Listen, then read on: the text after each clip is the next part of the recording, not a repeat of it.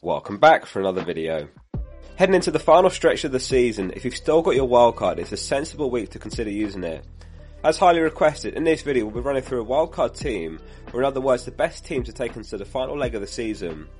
Whether you have your wildcard or not, there'll be lots of useful information in this one, and hopefully the team fares as well as the free hit video last week, which scored in the high 70s.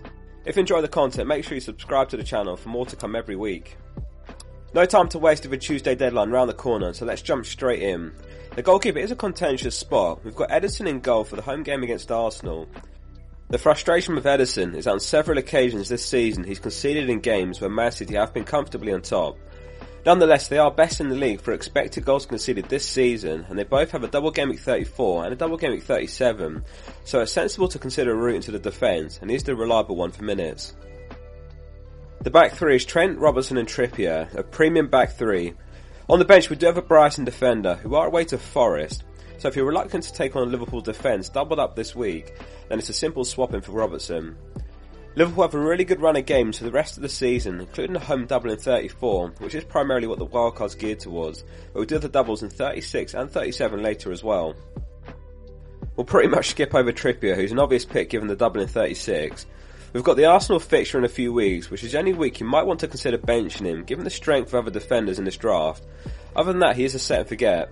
Just the one goal conceded against Tottenham, which was a frustration for owners, and Newcastle have kept just one clean sheet in their last 11 games, but there's certainly some clean sheets to come over the final run of games. The midfield is Salah, March, Mitoma, Fernandes and Rashford. It's a stacked midfield. Start with Salah, who is another obvious pick for every wildcard, and needs no justification. He's best in the league for expected goal involvement recently, scoring consistently again, and Liverpool's attack looking better again. If you're chasing, then the next 2 weeks are opportunities to consider Salah for captaincy. Man City's schedule is ridiculously busy, with 10 games between now and the 28th of May, so Haaland surely sees limited minutes, particularly around the Champions League next to double Gameweek 34. He can't keep scoring in these cameos 45 minutes or so. In fact, in Man City's dominant 3-0 win over Sheffield United in the FA Cup, he played 67 minutes, no goals or assists. March and Mitoma are my two favourite at the Brighton mids. McAllister's a really good pick as well while he's playing in the number 10 role, but there is potential for him to play deeper, which we have seen at times recently. Given they're all pretty much even, I'd back the wingers.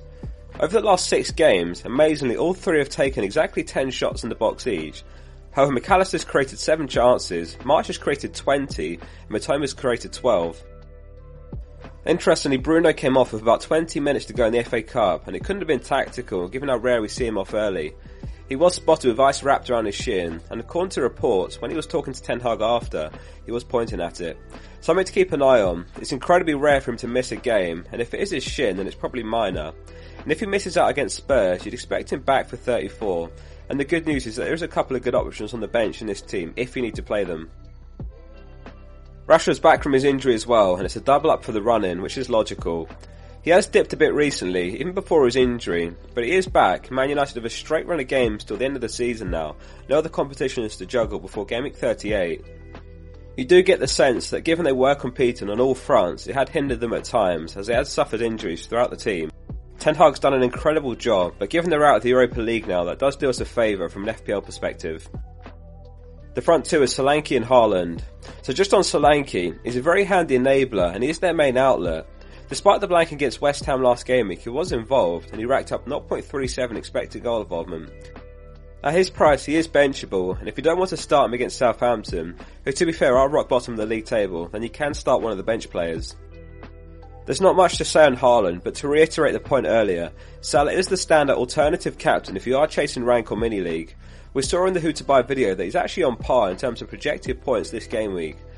The chances are low, but all it takes is a Haaland blank or a 1 point cameo off the bench if he does sit one out, and a Salah haul to make a massive swing rank-wise. On the bench it's Everson, Dunk, Shaw and Greenwood. You shouldn't need to call on Everson for the remainder of the season now. Ederson's a set and forget from here. If you do still have your bench boost, then you can juggle a couple of players around here. Everson to Still for about the same price, and then you'll have to switch Dunk to another defender, like Botman, who has a better game in Gameweek 34 and a double in 36.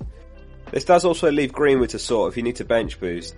The best cheap alternative's Edouard for only 5 mil. If you wanted a more expensive striker than Edouard for last on your bench, then Fernandes could become a Man City mid like Grealish, which frees up lots of money. This team only has double Man City, which does leave it flexible.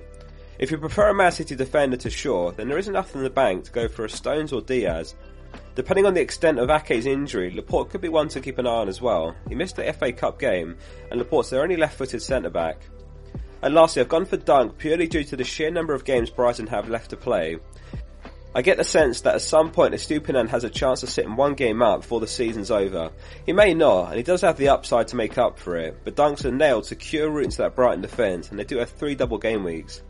So that wraps up this video. Please drop it a like and make sure you subscribe if you enjoy it. More content to come later today and one more tomorrow before the deadline. See you soon for the next one. Sports Social Podcast Network.